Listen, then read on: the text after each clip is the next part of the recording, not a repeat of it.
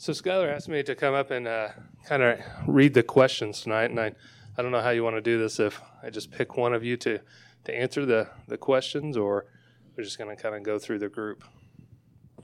Defer everything to Doug. Well, he has been on vacation, so he's well rested, right? All right. Larry, would you like to pray before we get started? I will, yes. Father, we do thank you for your unending love and for the joy that we have because we're your children. Thank you for our church body and the fellowship we have together. We know that that stems from our love for you and your love for us, helping us to love each other. So, Lord, give us guidance tonight. Give us insight into your word. Help us to respond and answer questions with your word, not our ideas. Lord, please be glorified in all things. In Jesus' name, amen. Thanks, Larry. So it looks like tonight we have 4 questions we'll try to get through, and we'll just kind of start right off the bat and start with Skylar down on the end to start with. So first question, what are some specific ways that God disciplines his children? How do I know if I'm being disciplined by him or just going through a hard time? So what are some specific ways that God disciplines his children? Yeah, that's a difficult, and as we have talked about these questions, that's the one that I've shared the most about, I think, with the 4 of us, or the one I'm most confused by and excited about. Because it's such a practical-oriented question, trying to live out the faith, what does it mean to apply Scripture, and how do I discern that in regards to discipline? So the text we consider there is Hebrews chapter 12, where the Lord talks about disciplining his children, and these guys really need to get on this discussion as well, because we've had some good ones in the past. But discerning whether you're just going through a hard time or an actual disciplining moment from the Lord, I think, is difficult for me. So as I was thinking through the question, I thought, well, what's the goal of discipline? And if it yields these results, perhaps it could be classified as discipline. So I guess the goal of discipline from the Lord is repentance and correction. So if there's a known sin in life that you haven't repented of or you're indulging in, probably a safe bet that every form of difficulty could be a form of discipline in one regard. If you're unaware of a sin, it might just be part of living in a fallen world. That's a very simple look at a practical question. What was the second part of that? The specific ways. That's the first part. I don't know. There's times in Scripture where people were killed. I mean, that's like the ultimate form of discipline, if that counts as discipline. There are other times when people are sick. We've talked about it may be as simple as conviction. I mean, if conviction works, there's no need to go further. Tried to think of it in the sense of God as a father disciplining a child, how we imperfectly discipline our children. If they stop at a warning, there's no need for a SWAT. But sometimes they ignore the warning so many times there is a need for a SWAT. And perhaps the discipline of the Lord increases over time to whatever point is necessary for us to come to a place of brokenness, repentance, and correction. I mean, you guys jump in on this. I'm just going to talk in here because we've had good discussions about it.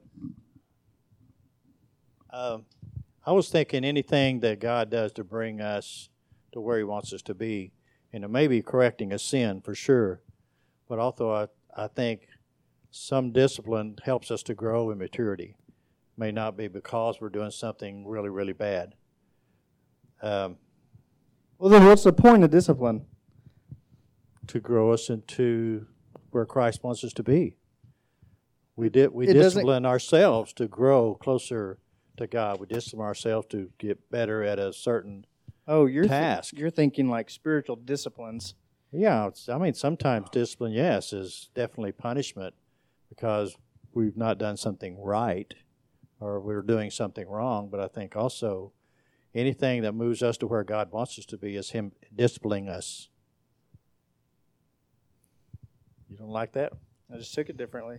I think there's at least that possibility. I think and what makes me think that, Hebrews 12 that Skylar alluded to, starts with, let me just read part of it. Consider him who endured from sinners such hostility against himself, so that you may not grow weary or faint-hearted. So he begins in Romans 13:7 with a reference to Christ. And from that, he works into our discipline. Christ never needed any corrective discipline, and yet that's where he starts with the example, and then he goes on to say, you guys have also endured hard times. And then he moves from that to say, our loving Heavenly Father disciplines us. So we tend to think of discipline as corrective. I have sinned, and God had to get my attention. And I totally agree with Skylar. It could be something as light as conviction and loss of joy and sorrow over our sin. That's a form of discipline that's more internal, and hopefully that's what gets our attention, and then it moves on to other things. So I think it could be either. The amazing thing to me is, regardless of which it is, if it's just difficult times in life, the end goal of difficult times, according to James, is growing our faith. The end goal of God having to correctively discipline us is to grow our faith. So if I'm going through a hard time and I can't sort out, is this just because I live in a fallen world, or is this God actually trying to get my attention and correct me? If I can't figure it out for sure, the end goal is actually the same in either one, to get me to grow in my faith and walk closer to God. So even if I can't sort it out perfectly, the last step in the process is the same. But I also think there's the question asked, how do I know? I think if we have a seeking heart, we're trying to walk with God imperfectly, and all of us can't do it perfectly. Even as imperfect parents, when we had to discipline our kids, we did not leave it vague. We didn't say, hey, you're grounded to a teenage child, and you have to stay, you can't go out next weekend, and not tell them why. Even as imperfect parents, we made sure they knew that we're trying to get their attention and stop a certain behavior. Even with a young child, if you swat their hand because they're not supposed to touch something, you make sure you know your child knows why you're disciplining them. God being a perfectly heavenly Father, I don't think He disciplines us if it's corrective and punitive even, where He's getting our attention, and leaves it totally vague. I think if we want to know, we're like, God, I think He can be clear as the perfect Heavenly Father to say, this difficulty I brought into your life as a response to your sin, your unrepentant sin. So I think if we're searching and wanting to know, He doesn't hide that from us. I think He wants us to know why He's getting our attention. What kind of Heavenly Father would discipline us and never tell us why? So I think He wants us to know, and I think if we're trying to walk with Him, we would know. He is able to bring to our heart an unrepentant sin, an attitude that was wrong, a behavior that was sin, as He corrects us. But the end goal would be the same, even if it's just trials and difficulty that grow our faith, or actually Heavenly Father disciplining our sin. It's to grow our faith. Either one of them, the roads merge back together, I think, and are the same thing. I was also, just to add to that, I'm thinking if you're looking at a hardship, you can ask your question, is this hardship drawing me closer to God?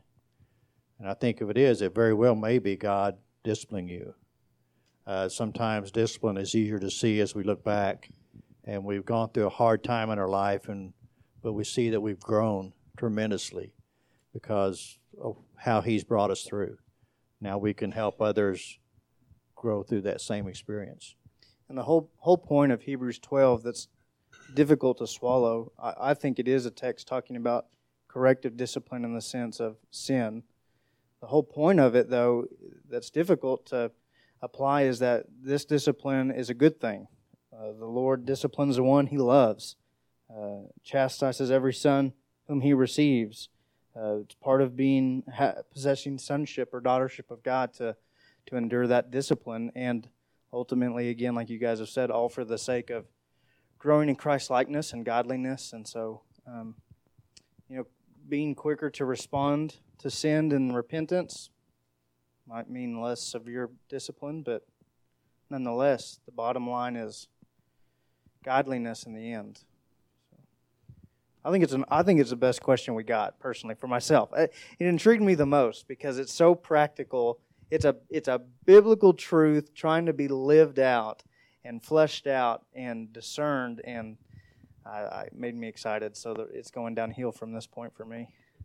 And it's a good question too, because you can tell the answer is important because you don't want to be in a place where God's sending down discipline and you not realizing it.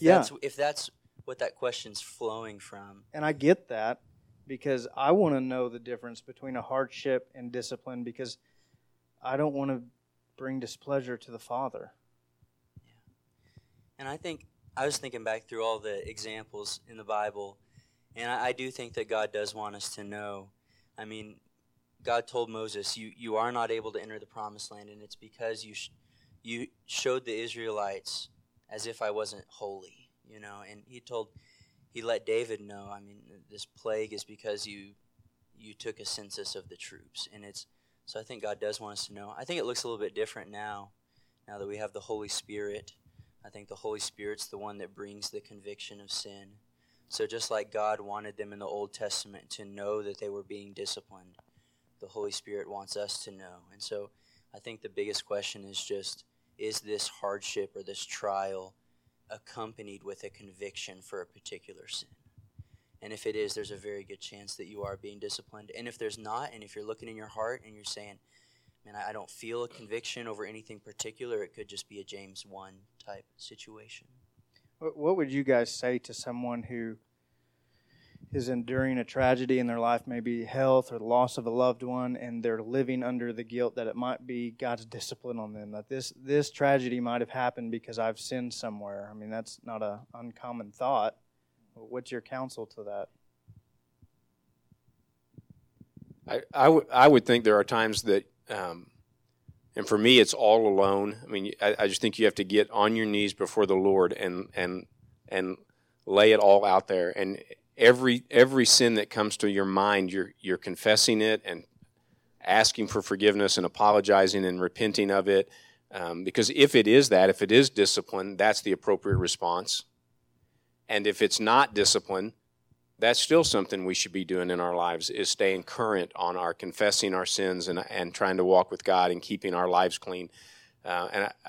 My counsel to them would be, it probably is time to get alone with the Lord, maybe for an extended period of time, in His Word and on your knees and praying and laying it out there and just saying, God, if it is, you can speak clearly and your servant's trying to listen.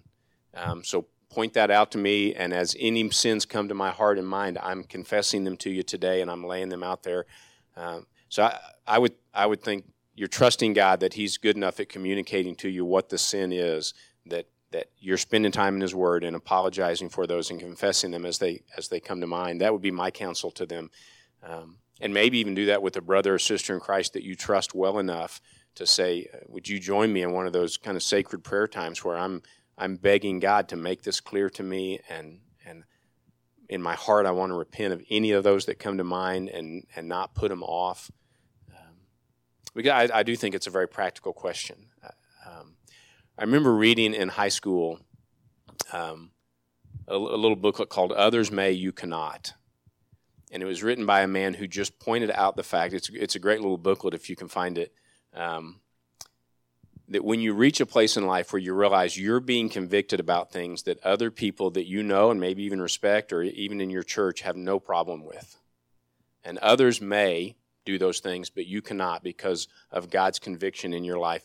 That's not necessarily a time to judge them. It's a time to be grateful for God that He's brought you to a place that He's convicted you of those things that other people seem to have no problem doing, and you believe they're sin, and you can't do them. The Holy Spirit. So that's a form of discipline in your life, where God has, in a sense, in the field of your life, He's removed the bigger stones, and now He's moved on to medium-sized stones and smaller stones, and He's removing those from your life, those sins that other people, they're not even on other people's radar yet, but He's so convicted you about them that you can't do them anymore.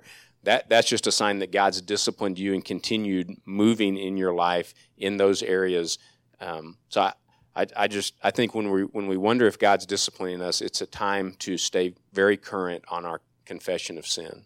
Yeah, I've noticed that in my life. I've got some small things that I think are wrong for me to do, but I would never say they're wrong for someone else. And even though that may be a small stone, I still may have big stones that I have yet to turn over and try to deal with.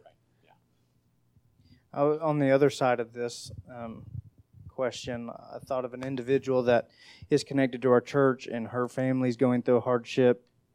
You were there. And she kept saying, God must be mad at me for my child to be enduring this. And at that point in time, we were just telling her, that's not in connection with the character of God. That's part of just being in a fallen world. So even in examining, I think, the discipline versus hardships, you just look at, what do I know about the character of God? And does this discipline match his character? Is this something he would employ as a tool for discipline? Or is this just part of life? You know, God's not going to just deal out vengeance on his own children in the sense that she was thinking, without first many other things. And so, I don't know, maybe just food for thought there, that the discipline of God will always connect with the character of God. And it's done from a loving Father's heart, not a punisher. Well, he's not the enemy. No. So Brian brought up an interesting point in the Old Testament discipline of God, and this is a sobering thought, that one person's sin, when God does discipline it, it can affect the people around you. I mean, the Old Testament Israelites were affected by God's discipline of their leader, and they felt it, even though they maybe weren't the ones who made the decision to sin. And God's discipline in our lives can affect the people around us as well. A sin in Trinity Baptist Church, unrepentant, hard-hearted, can affect the rest of the fellowship. It does affect the rest of the fellowship, but if God chooses to discipline, I mean, in 1 Corinthians, God's discipline was actually taking some people's lives and making them sick because they were abusing the Lord's Supper. That had to affect the rest of the church. I mean, you can't love other brothers and sisters and see them sick and dying and not be affected by that. So it spills over. It's not like I'll just sin and God will discipline me, but I don't have to worry about affecting any of my brothers and sisters in Christ or my family. Or the pattern in the New Testament is it does affect people close to you sometimes. All right, very good. So moving on to the next question, and we'll start with you, Larry, but all of you can jump in. My favorite question of all four of these, so all please right. Ask me first. So the second question is, can someone be a Christian and live an entire life with unrepentant sin? Example, homosexuality or some other type of sin, and still obtain salvation? Well, 1 Corinthians 6, 9, and 10 say, or do you not know that the unrighteous will not inherit the kingdom of God? Do not be deceived. Neither the sexually immoral, nor idolaters, nor adulterers, nor men who practice homosexuality, nor thieves, nor greedy, nor drunkards, nor revilers, nor swindlers will inherit the kingdom of God. Then verse 11 corrects us because it says, for such were you. And such were you, but you were washed, you were sanctified, you were justified in the name of the Lord Jesus Christ by the Spirit of God. So someone continually living in a unrepentant sin would not, according to this scripture, would not be a Christian. They will not go to heaven. And I think that's because the Holy Spirit is not in their heart convicting them to bring them back. When a Christian gets into one of these sins, the Holy Spirit convicts, you repent, and you get back right with God. Or He disciplines you. Yeah, I think it's important to note that all of us are going to die still with people with sin in their lives. None of us are going to reach perfection while we're still on this earth. But what we're talking about is unrepentant sin. And so I don't think that, I'm with Larry, I don't think that a Christian will just boldly in the face of God say, I know this is wrong, I don't care, for the rest of their Christian life. I think the Holy Spirit and God, through discipline, which we just got done talking about, will bring them to a place where they're so miserable they want to get back into God's good graces and repent. And none of us repent perfectly, but what we're talking about here is the heart issue, I think, of having a heart that doesn't want to repent, doesn't care. And I think of what 1 John says when it says, no one who is in Christ will continue on sinning. No one, and so we still struggle, but we do repent, and I think that the Holy Spirit will bring us to that point. The only thing that I could think of would maybe be if you've been a believer for a really long time, but you've hardened your heart towards a smaller sin to the point where you're just blind, and it may be possible that you could go through life not boldly in the face of God, saying you don't want to repent, but just blind to the fact that maybe that is a sin, and you remain a baby Christian throughout your life. I know we're all saved by grace, and that none of us deserve it. So I have to be very careful to not think ill of someone who is in a sin that I would never do, because I've done other sins that possibly they would never do. So God gave us grace, and that's the only way we can be saved. And when we get it, we should give it to others. A friend of mine told me that once. You were given great grace. You should share it with other people. I think Larry ran immediately to the most important passage on this one. The 1 Corinthians 6 passage is immediately what comes to my mind. That's what some of you were, but then you were washed, and I think Brian is right on as well. I think the difference, every command in the New Testament presupposes the fact that you can be a Christian and break that command. Otherwise, the Bible wouldn't have to command you not to do it. So there's no command in the New Testament for Christians to receive the Holy Spirit, because you can't be a Christian and not receive the Holy Spirit. So he doesn't have to command you to receive the Holy Spirit. That's automatic. There's no command in the Bible for Christians to go to heaven when you die, because that's automatic. So the commands in the Bible, in the New Testament for Christians, like don't lie, presupposes the fact that you can be a Christian and commit that sin, so the Bible has to command you not to do it. So any of us are capable of any sin. Peter, who I believe was already a believer, denied even knowing Christ. I think the difference you have to recognize is that was not the pattern of his life. The question, I think it's a great question that Tim just read, is if that's the habit of your life, that's the pattern of your life.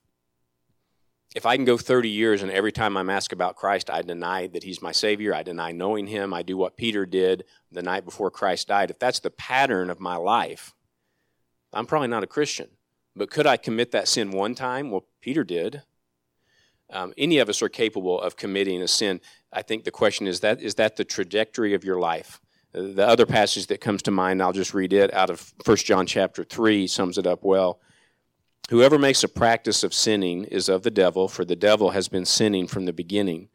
The reason the Son of God appeared was to destroy the works of the devil. No one born of God makes a practice of sinning, for God's seed abides in him, and he cannot keep on sinning because he has been born of God. By this it is evident who are the children of God and who are the children of the devil. Whoever does not practice righteousness is not of God, nor is the one who does not love his brother. The interesting thing in the 1 John 3 passage to me is that John argues it's pretty evident who the children of God are and who are not. We sometimes want to say of people we love, but there's not a lot of fruit in their life that they're a Christian. Yeah, we can't really tell. I think they're a Christian, but I can't really tell. John would probably disagree with you. And he does disagree with you in chapter 3. He actually argues that it's pretty evident. It's not as hard as we might think it is to tell who really genuine believers are and who are not. He argues in chapter 3, it's not that hard of a call. It's pretty evident who the children of God are and who aren't. I'll say again, any of us can have that moment like Peter in the courtyard outside with Christ about to be put on trial to deny him. But the general pattern, the road we're generally on, although we all sin, gives evidence of the fact that we have been changed by Christ. So can someone say, I love Christ, I've embraced Christ, but, as the example, but I embrace my homosexual lifestyle and I intend to do that for the next 50 years, but I think I'm a believer. 1 John 3 would say, no, you're not. you're not. If the pattern of my life is to lie every day for the next 30 years, and I don't ever plan on quitting being a liar, I'm probably not a Christian. That's John would say. It's evident. He begins to make a change in your life. There's a decrease in frequency of sin and an increasing amount of holiness, all because of God. And so I think the question is, no, you're not a believer. Yeah, I thought Brian made a good distinction, too, between sins of omission and sins of commission. It's kind of how we break them apart. Sins that you're not really aware that you're committing versus sins that you defiantly do commit. If we go with the example of the question homosexuality, that's a pretty clear-cut issue in Scripture. Would have to be a bold, defiant. In fact, we've had a friend that said this before. I know what the Bible says, but I'm going to do it anyways, kind of a deal. John says that's not possible. I also thought of a 1 John Scripture, 1 John chapter 1, verse 5 and 6. This is the message we have heard from him and proclaimed to you, that God is light and in him is no darkness at all. If we say we have fellowship with him while we walk in darkness, we lie and do not practice the truth. This stresses the importance of continual repentance in the Christian life. To always be in a place of humility before God, constantly repenting and confessing. Because John's just so clear about the issue. You can't keep indulging in your sin and love it and claim to be walking and knowing with God. The reality of struggling against sin is so important. If the struggle's not there, neither is the Holy Spirit. I think that one's a good one too, because just the times and the culture we live in, I mean, not necessarily just with homosexuality, but with the false gospels that are out there, and the just, as you interact with people on a daily basis, thinking they have some form of godliness or righteousness and the way they live their lives. And I do want to add, Tim, before you go on, can that person still obtain salvation at the end of that question? Of course, if they come to a place of repentance. If the first part of that question is going to be true through death, then there is no salvation. But if a person's lived an unrepentant life, and the last year or few years of their life, they've come to the place of repentance and confession, then salvation is theirs for the taking. We have a gracious God who does forgive us all at any time for very great sins. Psalm 25, David cries out, "Pardon my guilt, for it is great." That's all of us. And so, if this individual comes to the end of the life repentant and trusting in Christ, salvation is theirs to obtain. If they enter into death without it, without turning to Christ, renouncing sin, and John says, they didn't have a heart transformed. And I'll say this again, just because I think it's important. It keeps us from being judgmental. One significant chapter of sin in a person's life does not automatically give evidence that they're not a Christian. It's the unrepentant embrace of that sin, and as Brian said, unrepentant long term. That's the pattern. That's what you see in my life. Momentarily, any of us can bear bad fruit because we're still fighting sin, as Skylar said. So a daily weakness does not give evidence that a person is not a Christian. It's, and there's even examples of that in the Bible. I mean, Paul even writes that Barnabas was led astray into some things he shouldn't have been involved in for a while till he was corrected. And it's just that if that's the embrace and that's your attitude and you're not fighting it, that gives evidence that somebody as powerful as Christ has not come into your life. All right, the next question comes out of Romans 3:11. So in Romans 3:11, Paul says, "No one seeks after God." But in Matthew 7:7, people are told, "Seek and you will find." Why does God command and encourage us to seek him when Romans says no one seeks after him? Does really no one seek after him? What about those searching in the wrong places like false religion? And this one's for you to start with, Doug. Well, Romans 3, let me just read what it says. So Paul is making the argument in Romans 3, he's getting the whole world guilty before God. He's building in Romans 3 to Romans 3:23 for all have sinned. So he's building a building brick by brick to where he can get the whole world, Gentile, Jew, young, old, rich, poor, doesn't matter. Everybody's guilty before God. And he's making an incredible theological argument to get there. And in building toward Romans 3:23, he says in verse 9, "What then? Are we Jews any better off? No, not at all, for we have already charged that all, both Jews and Greeks, are under sin. As it is written," and here comes verse 11 where the question comes, and you may not know this, but these next few verses are all Old Testament quotes, primarily from the book of Psalms. So it's interesting, Paul the theologian runs to the Old Testament to make his point. And he says, "None is righteous, no, not one. No one understands, no one seeks for God. All have turned aside. Together they have become worthless. No one does good, not even one." So that's actually a quote from, in all likelihood, Psalm 14.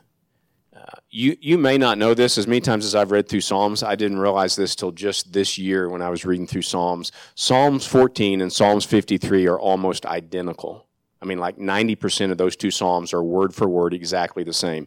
So if you want to memorize 2 chapters this week, just memorize Psalm 14 and you've also memorized Psalm 53 because they're identical chapters except one verse toward the end. And so he's quoting either Psalm 53 or Psalm 14, which says these things. No one seeks after God. No one does good. No one. And as he makes that point, he's building toward all have sinned. So the question is, what did it mean in Psalms? Because whatever it meant in Psalms is what it means in Romans. And here's my take on that, and then we can discuss what it means when Jesus tells people to seek. I don't think Paul's saying when he says no one does good, that it's impossible for a lost person to ever do even a single good thing. Because all of us have known a lost person who did something good. I mean, our own observations would say, while that is a true statement, it doesn't mean, I mean, if you've known a lost neighbor who, when their neighbor was in the hospital, came over and mowed their yard for them for free, they did something good. That's a lost person who did something good out of the goodness of their heart. So it's not an absolute statement in the sense that a lost man could never pull over and help somebody change a flat tire. That's a kind act to your neighbor. That's doing something good. Yet Paul says here, no one does good, not even one. So what's he mean by that? I think when you take it in the context of Romans 3, where he's building toward everybody's a sinner, he's saying, according to God's standards, no one's good enough. According to God's standards, no one, verse 10, verse 11, no one understands. No one understands God or the things of God the way they should. No one, according to God's standards, seeks after God the way they should.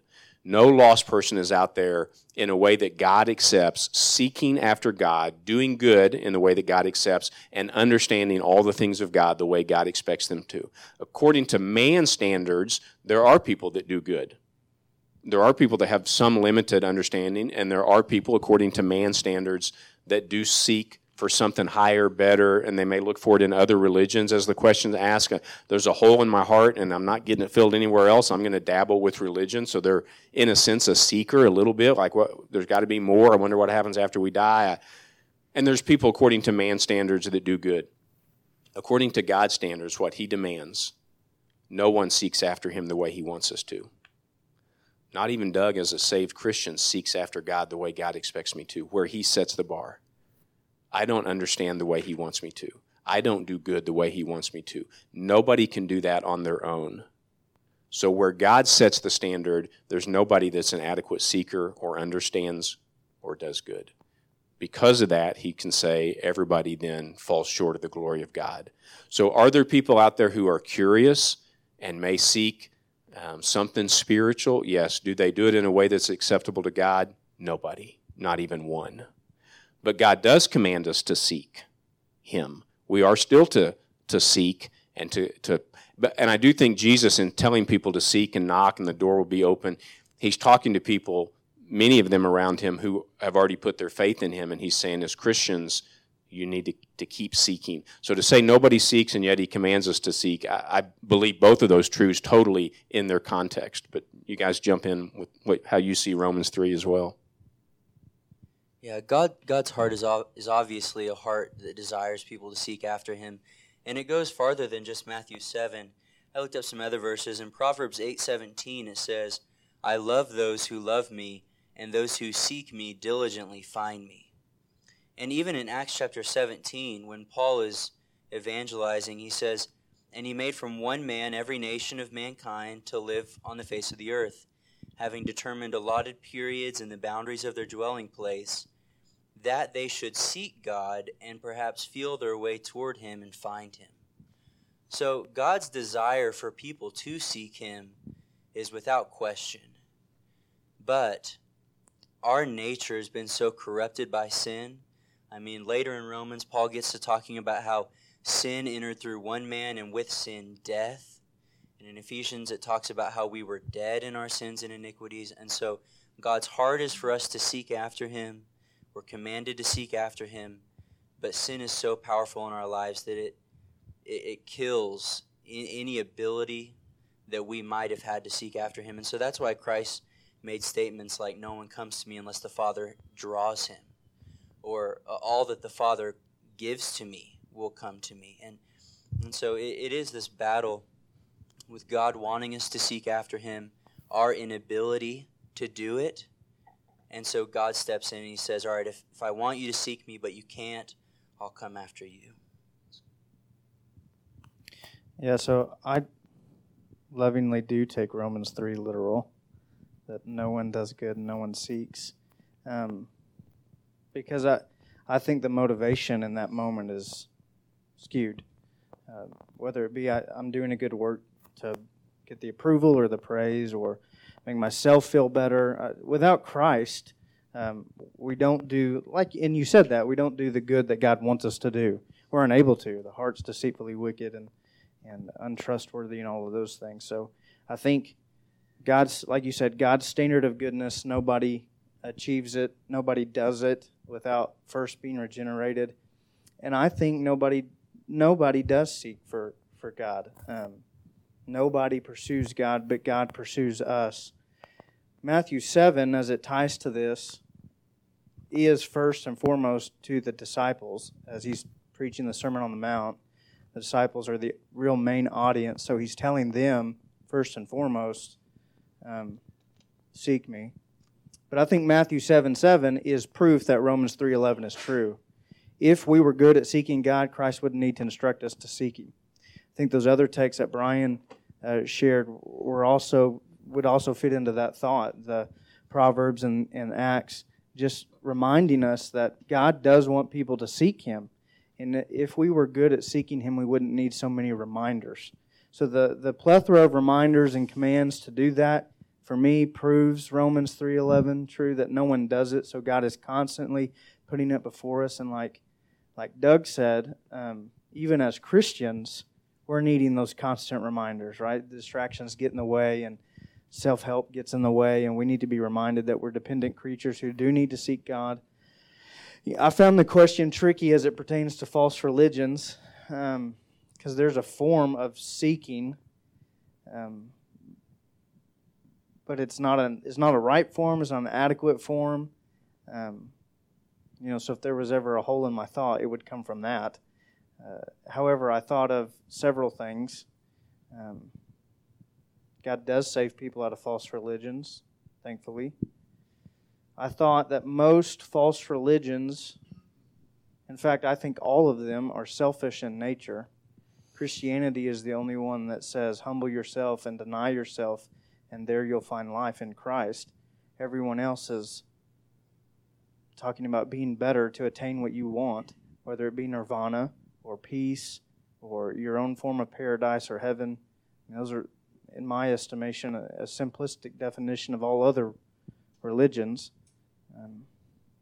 But I think it's more so geared towards what can make me better, what can fill the hole in my heart, instead of what do I owe to a holy God, which I think is the place of Christianity. I owe repentance, I owe obedience, I owe devotion, and out of that comes blessing upon blessing. So I come at it a little differently. But as the question pertains, I guess I'll just say this. I think Matthew 7:7 proves the point of Romans 3:11. That's my simple answer. And I would say, when I say we see people doing a little bit of this according to our standard, but it falls way short of God's, I would say I take it literally too in this sense, and this is the analogy I've used forever, especially with students. I don't think anybody makes a move toward God first. And if you set it up as like a chess game and we're on one side and God's on the other, God has to move a piece toward us. He has to move toward us before we would ever move toward him, which is, Jesus said, no one comes to me unless the Father draws him. So even the people that are seeking, in a sense, wondering if there's more, it's because God moved first. And I even think in the early chapters before Romans 3 and Romans 1 and 2, he makes that point. The two big the two big pieces God moved is creation. Yeah. So it's out there declaring the glory of God. So God moved first and said, I'm going to let you see my works, which makes people go, there must be something more. So even the people that I would say are curious are only curious because God moved the chess piece first and put creation on display. And the other one he makes in Romans 1 and 2 is that he gave us a conscience. Even lost people have a conscience, and the law of God's written on their hearts. And so internally there's a witness.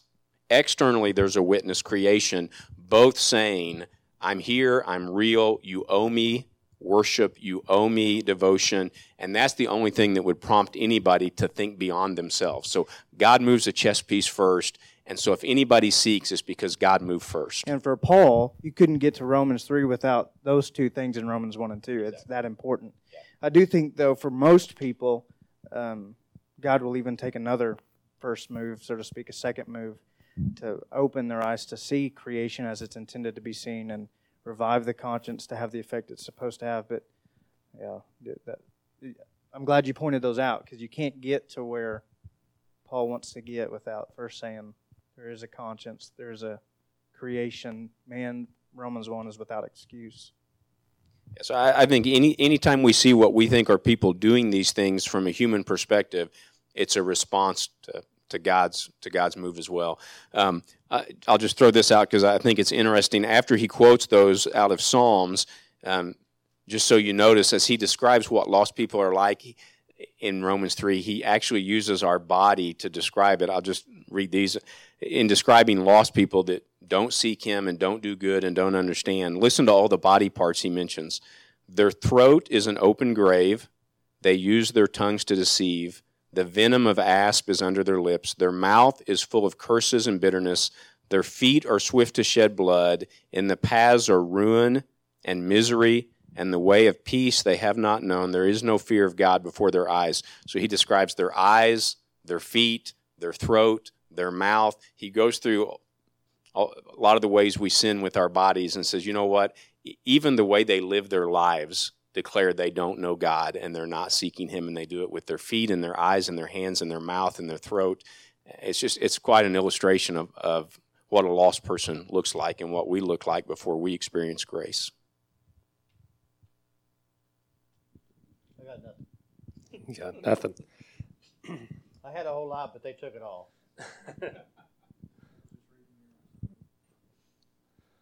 All right. So the next one comes out of Romans 3 as well. So it's coming from Romans 3:25 through 26. And the question is, God left sin unpunished. What about the Old Testament? That's for you to start, Brian. All right. Okay, well, we have to look at it in the context, because the context of this verse is completely the key to understanding it. So in Romans 3, if we start up in verse 25, Jesus, whom God displayed publicly as a propitiation in his blood through faith, this was to demonstrate his righteousness, because in the forbearance of God he passed over the sins previously committed. For the demonstration, I say, of his righteousness at the present time, so that he would be just and the justifier of the one who has faith in Jesus. So the question becomes, what does it mean that he passed over former sins? And what it does not mean is that he didn't punish former sins or that he ignored former sins. When it's saying he passed over, I think what he's saying is every single believer in God in the Old Testament didn't have their sins punished while they were still alive. He passed over their sins. They were given grace. Abraham entered into heaven with a grace that hadn't been purchased yet with Christ's blood. Moses entered into heaven with a grace that hadn't been earned through Christ's blood. So in a real sense, God passed over the former sins of believers, but eventually punished Christ, which is his whole point in Romans chapter 3, that he did punish Christ. Christ was the satisfaction for our sins. So that, and that's the key is in verse 26, so that he would be both just and the justifier. In the Old Testament, God was the justifier. He justified Abraham by grace. He justified Moses by grace. And in killing Christ on the cross, he proved that he wasn't justifier, but that he was also just. Christ's death was just, and it paid for the sins that God had passed over. That was my understanding of the passage. And even not just for Old Testament saints, but for us too, all the sins committed before we came to Christ. He didn't immediately judge us for those.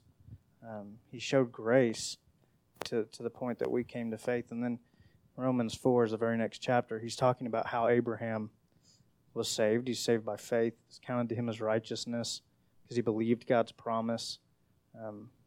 But we all experience that verse. It's not just an Old Testament verse, but it's the fact that God didn't immediately judge all of us at the moment of our first sin committed or the moment of our birth with a sinful nature. He withheld his judgment for a period for us to the point that we came to Christ, and then that it was transferred.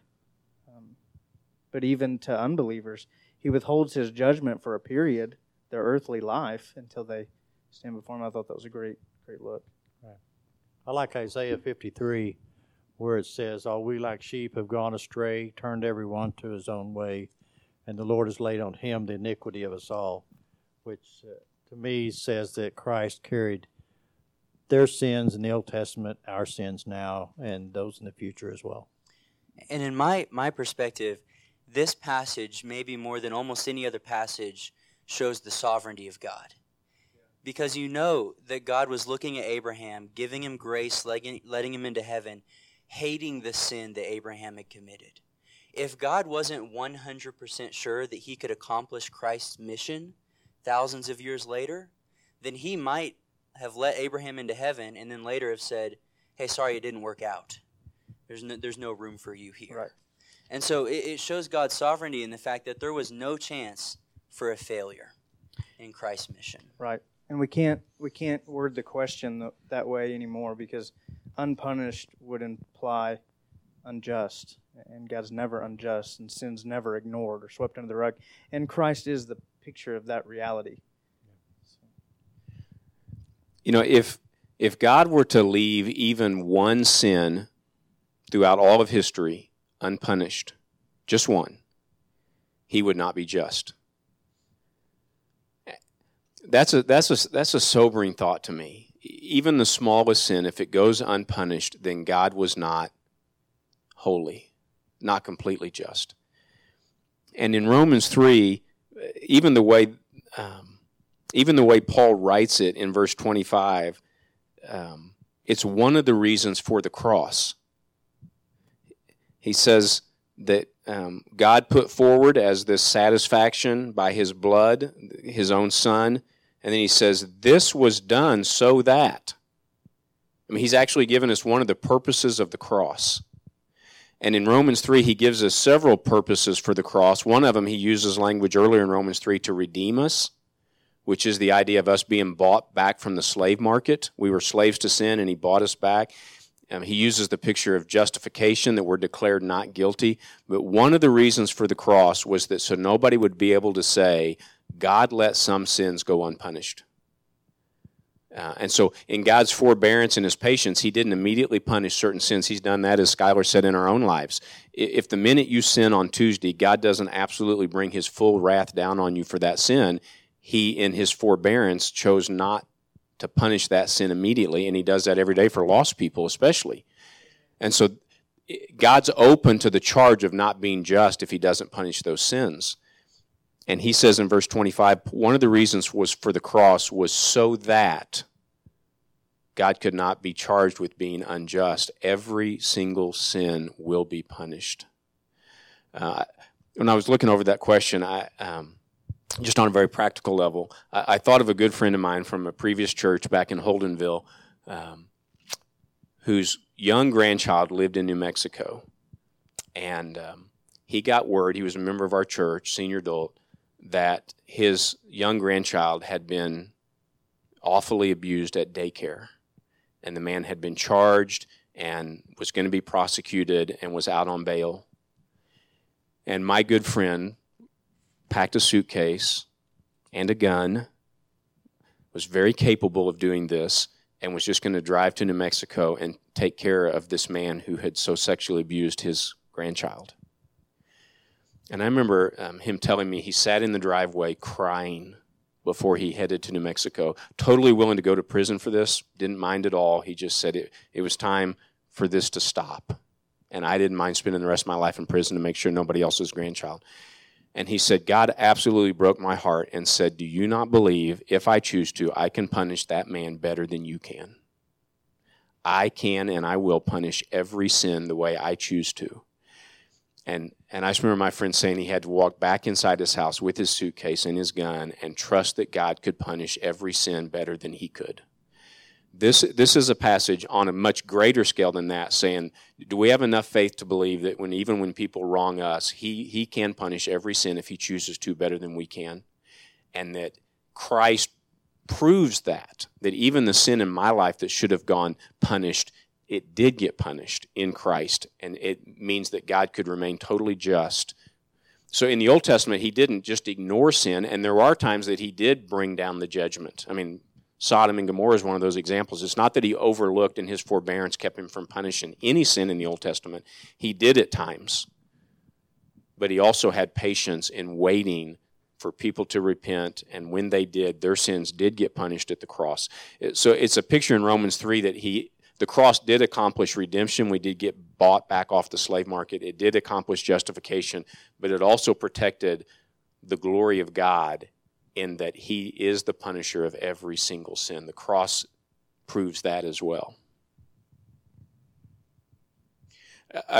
Paul liked that thought because Brian mentioned Acts 17, but in Paul's sermon in Acts 17, the same theme comes up. He says, in previous times when people were ignorant, God graciously waited. It actually shows up in his sermon in Acts 17 as well, that God is patient with people's sins. And in chapter 14. And in chapter 14, yeah.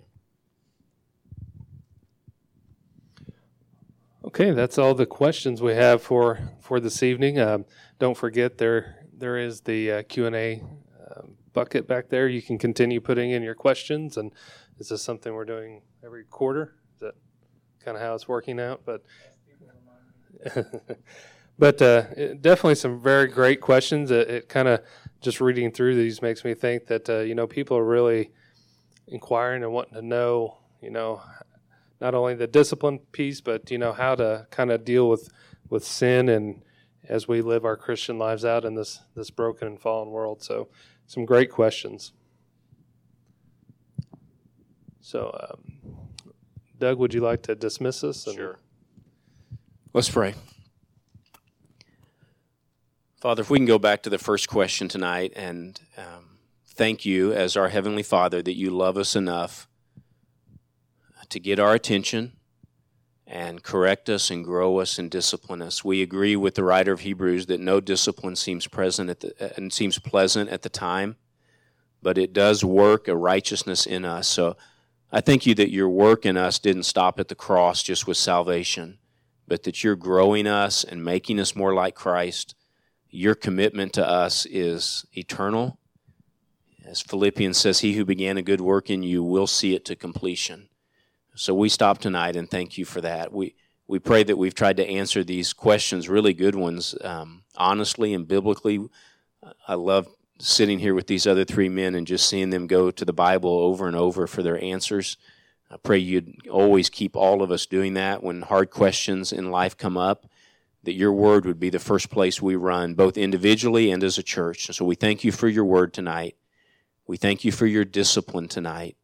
And we thank you for the cross, and that you can be both just and the one who can justify. You can forgive us without violating your holiness. And Jesus, we thank you. You're the one that made that possible. Your death on the cross let us be forgiven and God remain holy. That is the miracle.